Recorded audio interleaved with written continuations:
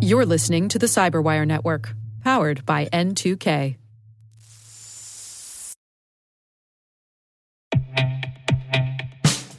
In the complex world of enterprise identity, securing legacy web apps at scale can be daunting. Strata Identity makes it simple. With Strata, you can effortlessly integrate non-standard apps with any identity service, like MFA or SSO, with zero coding and zero hassle.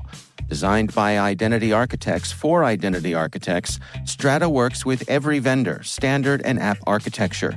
This means your apps can now speak modern protocols and integrate seamlessly with your chosen identity services. From securing on-prem web apps to migrating away from outdated identity providers or consolidating them, Strata helps you keep your complex access policies as you modernize your identity infrastructure and get rid of technical debt. Join leading organizations like 3M, Dallas County, and CIBC in securing your apps with Strata. Visit strata.io/cyberwire, share your identity security priorities, and receive a complimentary pair of AirPods Pro. Offer valid for organizations with over 5,000 employees. Connect today at strata.io/cyberwire.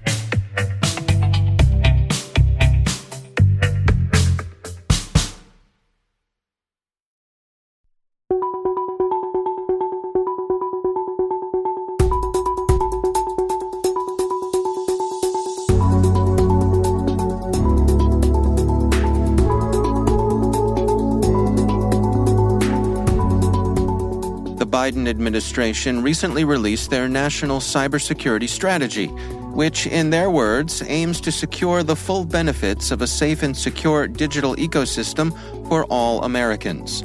In this Cyberwire special edition, we speak with two special guests about the national cybersecurity strategy. Adam Isles is a principal at the Chertoff Group, the security firm founded by former Secretary of the Department of Homeland Security, Michael Chertoff. Previously, Adam served as the Deputy Chief of Staff at DHS. Our second special guest is Steve Kelly. Mr. Kelly serves as Special Assistant to the President and Senior Director for Cybersecurity and Emerging Technology with the National Security Council. We begin with the Chertoff Group's Adam Isles. There is very loudly and clearly an emphasis on a fuller use of existing regulatory authorities and maybe the need for some new regulatory authorities to apply a set of kind of minimum expected cybersecurity practices across critical infrastructure sectors. There's a sense that, what's historically been largely a voluntary approach isn't generating the outcomes that we need to defend the country and make it cyber resilient. And so what we're seeing here is certainly a focus around we have existing, whether it's safety or security regulatory authorities, let's make sure there's a cyber component to those. And in fact, right, we saw not even a day after the cybersecurity strategy was released, the Environmental Protection Agency come out with new guidance to state EPAs, basically saying when you're doing inspections of public water systems, here's what you need to be asking about from a cybersecurity perspective.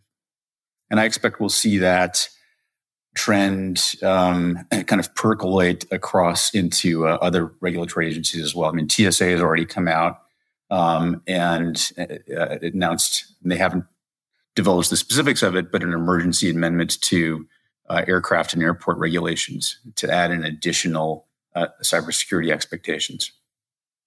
I think something that's caught a lot of people's eye is this notion that we're going to see an emphasis on liability for software. Yes.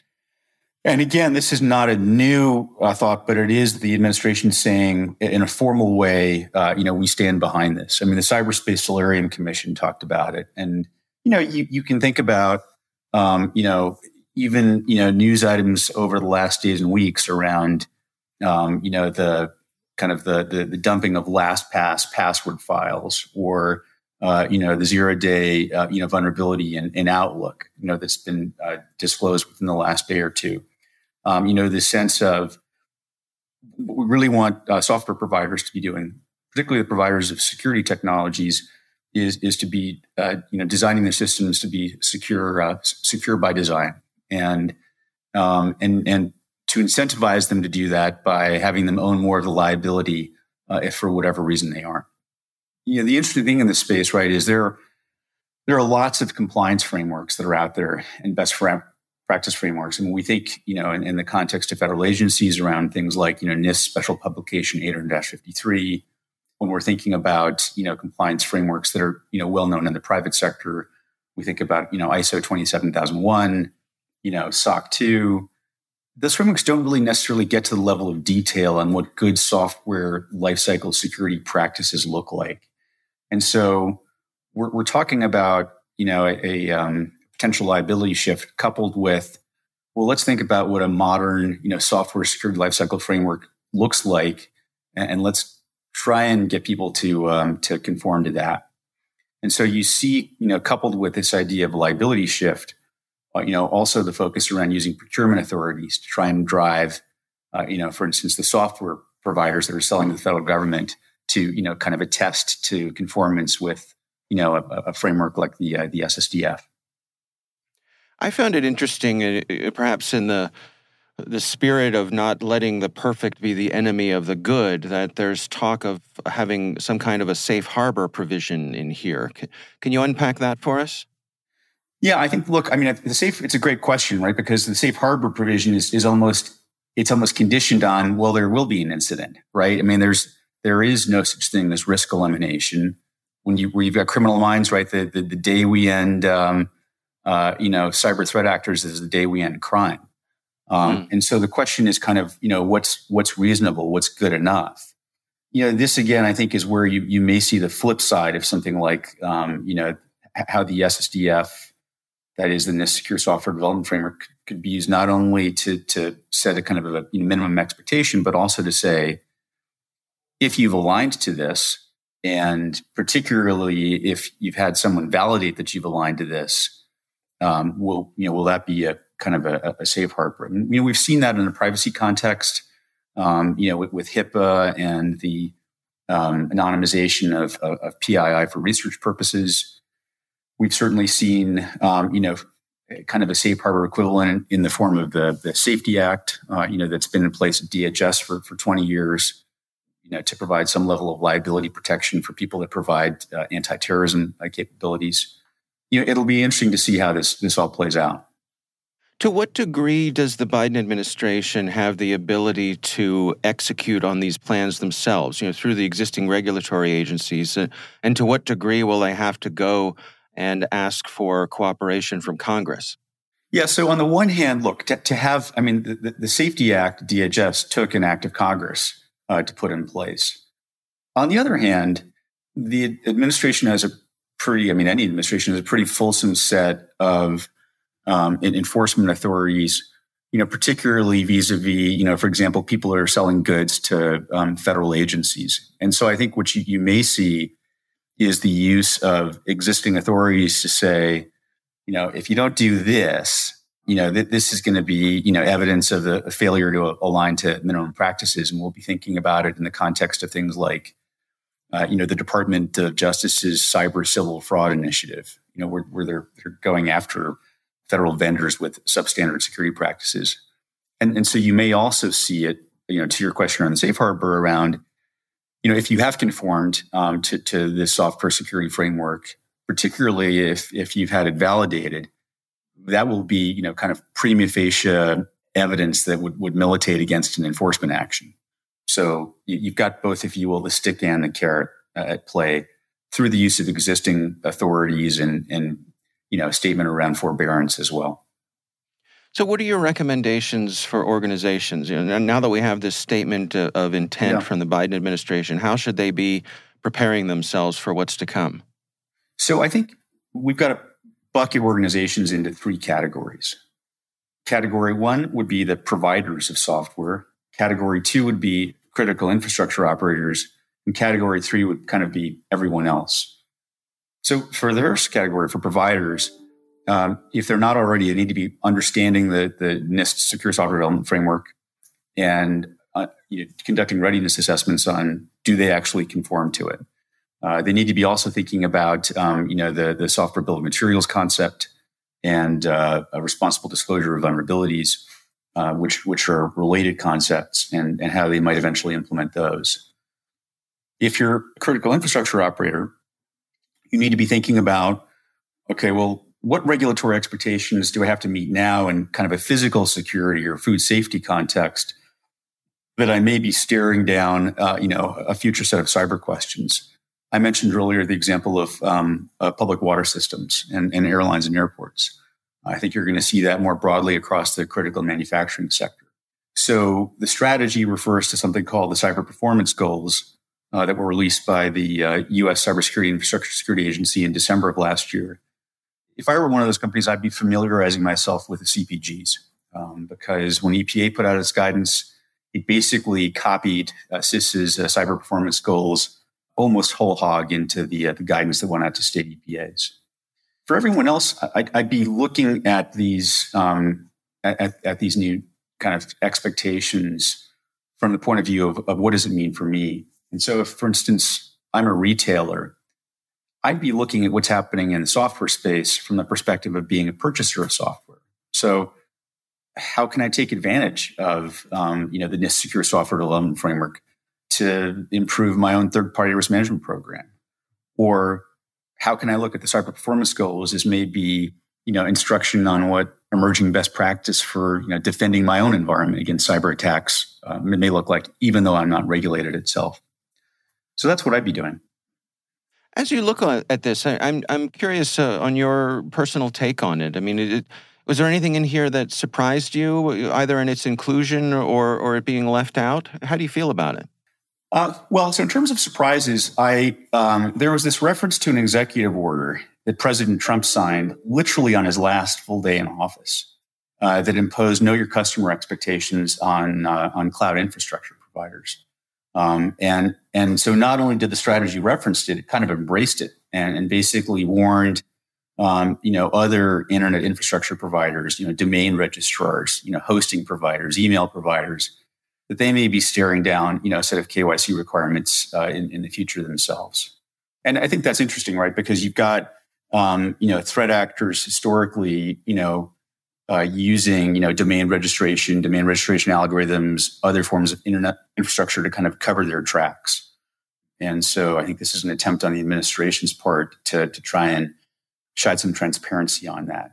I think the other thing that will be interesting is for everything we're talking about here, what is our diplomatic strategy on all of this stuff? So it's great that we're doing these things here, but to what extent are we talking to our allies, Canada, the UK, Australia, about aligning to similar standards, taking similar actions? Do you think in some ways we're lagging behind? I mean, we often, we get dinged for not having privacy legislation in place, a la GDPR. I think we're leaders in understanding the problem. I don't know that we're always leaders in doing something about it. The European Union, right, has had the NIS directive in place for some period of time. Their GDPR has been in place since 2018, and we still don't have, a kind of a national set of a baseline privacy practices that are codified in law. So I think it's in part, right, well, there are larger issues in terms of realistically what can be accomplished in Congress. Thus our earlier conversation around what you can do with existing authorities. So I think, but I also don't think we should be apologetic about looking to best practice in terms of what other countries have done. And I think that the work, for instance, that the UK has done, the guidance that comes out of the National Cybersecurity Center there, is very much something we should embrace. I think that the testing requirements, the threat-based testing requirements that Britain's Prudential Regulatory Authority requires, I think are things to look at.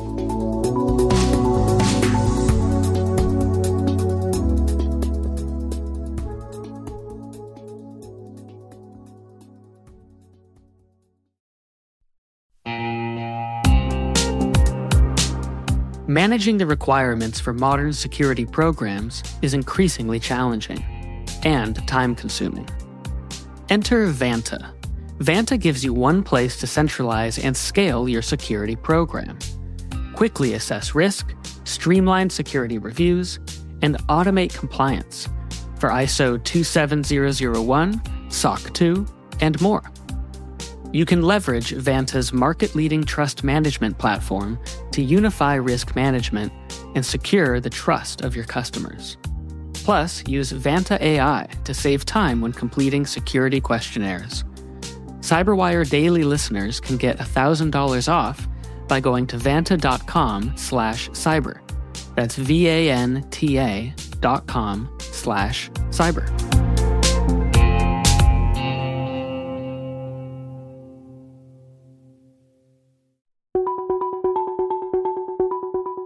Our second special guest is Steve Kelly. Steve Kelly serves as Special Assistant to the President and Senior Director for Cybersecurity and Emerging Technology with the National Security Council. What we've experienced in the past is that building a complex software product like an operating system, for instance, is incredibly cumbersome. It involves, an incredible volume of code that's being written and assembled. Creating secure software is no easy feat. We recognize that. But this administration, under the executive order that was signed early on, 14028, doubled down on making sure that we have secure software development practices being used in creating software that the government is buying for its own uses. And that includes things like some foundational work done by NIST on creating secure software development practices and standards around that. And then also making sure that we've got transparency into what components are in software. Because software maker doesn't just write brand new code. Oftentimes there are components that are borrowed and adapted from other places, including open source software projects. And so it's important to make sure that you understand what's under the hood in a software product, and that all the pieces that are in there are being updated and security flaws are being addressed over time. And so one thing that has been problematic in the past, especially for small users and small businesses, is that when you purchase a software product, you click through an end user licensing agreement, which in many cases waives your ability to seek redress if there's a flaw in the product and it causes a harm. We want to make sure that the software makers are using all of the industry standard best practices for creating secure products, and that as a result of that, then that would create kind of a liability safe harbor for them. And so we want to encourage people to use best practices in creating software products from the start, and to do all the right things to make sure that these products are as secure as they can reasonably be at the time of their release, and that over time that those products are being patched and maintained in an appropriate way. That's the theme behind that section. And frankly, it's a strong message, and it's caused a lot of interest and concern by some. And it's kind of an opening of a conversation on how do we make sure that our software products are safe and secure by design, and that they are maintained over time, and that that helps to manage. That's one big piece of managing the nation's risk.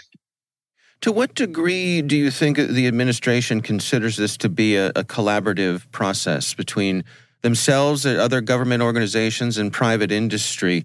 You mentioned that this could be an opening of a conversation. Well, it clearly is a collaboration. I mean, the most of the infrastructure, most of the software that's written, most of the telecommunications networks are being created and maintained and are owned and operated by the private sector. The government has the ability to influence the marketplace through its own purchasing. And so you've seen that as a major theme in the first half of the administration, where we're trying to make sure that the products and services that we buy are safe and secure by design. And we think that will actually make products safer for everybody, even those that aren't government purchasers. As well, we have a commitment to making sure that we are working with industry to share information that we have about what the cyber threat actors are doing so that they can better protect themselves. And then also understanding that the space that these product manufacturers are operating in is a global environment. We want to make sure that the requirements that we're putting on these products, or the ideas that we're trying to get into industry, will actually make their products more more secure and more marketable globally. So I'll give you an example of that. The White House hosted in October a meeting to talk about an Internet of Things security labeling program, so that small devices that are all throughout your homes, like smart speakers and baby monitors and Nest doorbell cameras and toasters and refrigerators, everything imaginable that now has computer functionality and are connected wirelessly to your home network, these devices are safe and secure, and that the security posture of that device is transparent to the consumer who's buying the product, so that if you on an online commerce site and you try to choose a product, that it's easy to tell that it is a secure product, and it has a label or some sort of marking that indicates that, kind of like Energy Star for cyber, the Energy Star logo for energy efficiency in home appliances. So that's an example of an opportunity where there's an appetite in industry to make sure that their products are safe and secure, that they're adopting industry best practices in that, and that their products will stand out on the global stage. And so we've had a lot of interest by the private sector in how that might work, and we're working towards finding ways to implement that process. So more to come on that, but that's an example of where the private sector and the public sector, the government, are on the same page that it's a valuable thing to do to increase the security of the ecosystem and to make sure that quality products coming from the U.S. are stand out in the global marketplace.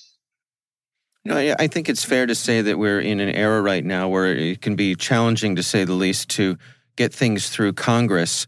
I'm curious, to what degree does President Biden feel as though he can execute on this strategy through the authority he has through the regulatory agencies, and to what degree is he going to have to go to Congress for some collaboration and cooperation here? That's a great question.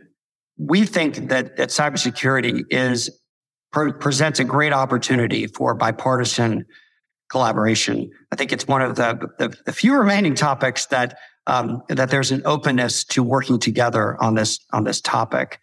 So there are going to be areas where we need Congress to act. It might just be to remove ambiguity or to give us the necessary authorization to place a new program within an agency. For instance, like the thing that I described in IoT security labeling. That's the kind of thing that when it was created for energy efficiency and the Energy Star program, Congress passed the bill to make that happen. So that's an example of where we very well may need some help from Congress to assign a responsibility and make sure that there's a clear path, as well as appropriations to make that type of a program happen. You referenced, I believe, the area of critical infrastructure cybersecurity and how do we make sure that our critical infrastructure is safe and secure.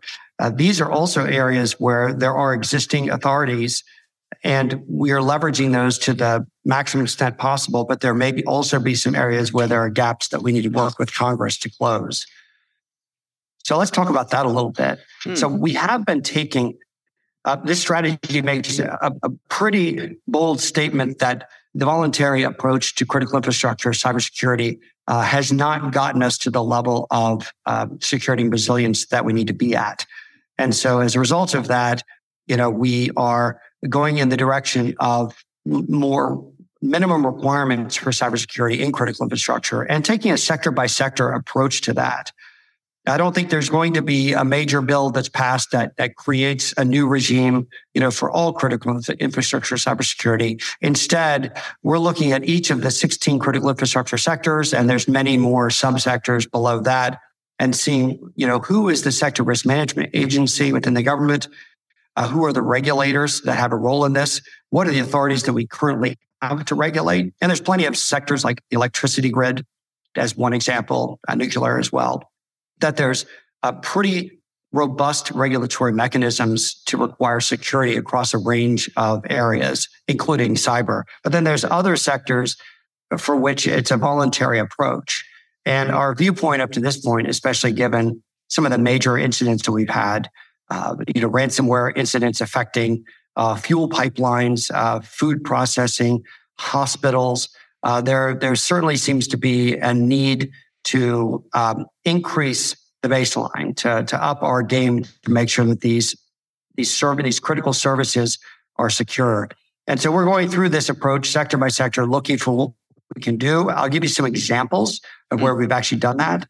The Transportation Security Administration has issued security directives for pipelines, rail, and aviation. And those started with some basic requirements, like having a cybersecurity plan and having a point of contact for cybersecurity incidents and reporting incidents to the government. And those were built upon. And so that's an area where we acted very quickly. More recently, it was earlier this month, EPA released an interpretive rule memo on cybersecurity for drinking water facilities. We think it's critically important that as state regulators oversee drinking water facilities in their states, that in addition to things you would expect them to do, like making sure that these facilities have fences around them and that the chemicals are safe and that they've got quality processes to make sure that what's going into the water is right and that the drinking water coming out of the other end of the treatment plant is clean and safe to drink. More and more industrial control systems and computerized processes are making all of that happen. So we need to make sure that we build cybersecurity into these approaches. And so this is an area that we're just starting on with the water sector, is requiring cybersecurity to be an element of the biannual sanitary survey process. So that's going to be a new process. These facilities will be looking at cybersecurity as just one additional area of security that they would be evaluating through that program. You know, Director Kelly, our audience is primarily made up of cybersecurity professionals, and a lot of these folks, I think, consider themselves on the front lines of many of the things that you address here in the policy. What would be your message to those people, to those professionals out there who want to play their part in defending the nation and indeed making the world a safer place when it comes to these cyber issues? Well, to the professionals out there that are creating software products or creating also hardware products, I think that the key is that we've reached a point where the knowledge base for how to create secure products, what are some of the best practices, and how do you evaluate a product or a program to make sure that it's safe and secure by design, that knowledge is now out there, and it's just a matter of adopting that. For new startup companies that are just creating a software offering or a software as a service type of offering, the only way that they're going to find buyers is to make sure that they can also provide, proof that they've adopted cybersecurity best practices. Because increasingly, the way that a bad actor can get into additional victims is through some of these service offerings, where I can get into one particular product or one particular managed service provider, and that's going to give me a venue, an avenue into a whole population of organizations that are dependent upon that product or service. So it's important that security be built into the program, because these customers are going to want to make sure that that's safe and secure, and that by contracting with them or by adopting that software product, that they're not introducing new risk to their organization. So each organization at every step in the process needs to be understanding risk and managing risk. One thing that it seems uncontroversial now is that when you buy an automobile, it's safe and secure by design. It comes with seatbelts, and seatbelts aren't a premium add-on. You didn't have to pay extra for that, although clearly the cost of the seatbelt was included in the overall cost of the car. That's similar to other safety features, like making sure that in a crash test that the car behaves properly and the airbags go off, and the passenger in most ordinary circumstances isn't going to be crushed, or that if your car is rear-ended, the fuel tank doesn't explode. I mean, these are not things you pay extra to have a non-exploding fuel tank. These are things you would expect. I think the new expectation is going to be that software and hardware technology products need to be safe and secure by design.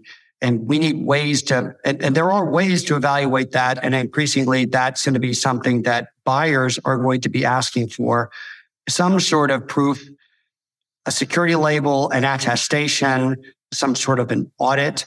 And I think that that's something that is going to be built in and factored into the cost of everything that we do, from clean drinking water to the operating system on your computer to the baby camera that's in your home. Everything is going to need an appropriate level, an appropriate risk posture based on the product itself, and that we can all be much more secure all the way across the ecosystem.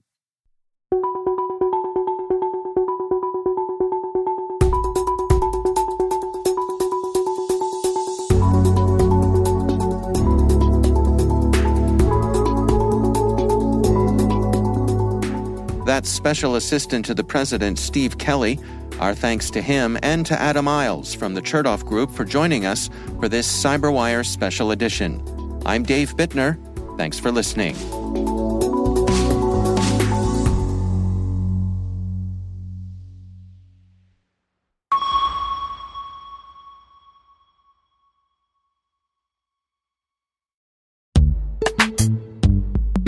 Imagine a world where you're always one step ahead of cyber threats, where your defenses are impenetrable because you see what others don't. Welcome to Team Cymru's Threat Intelligence Solutions. With real-time access to the world's largest threat intelligence data ocean, they enable you to turn the tables on attackers. Transform your security from reactive to proactive through accelerated threat hunting and incident response, made possible through automation. Empower your team with visibility and insights to start defending your organization like never before. Team Cymru. Be the hunter, not the hunted. Learn more at team-cymru.com/cyberwire. That's team-cymru.com/cyberwire.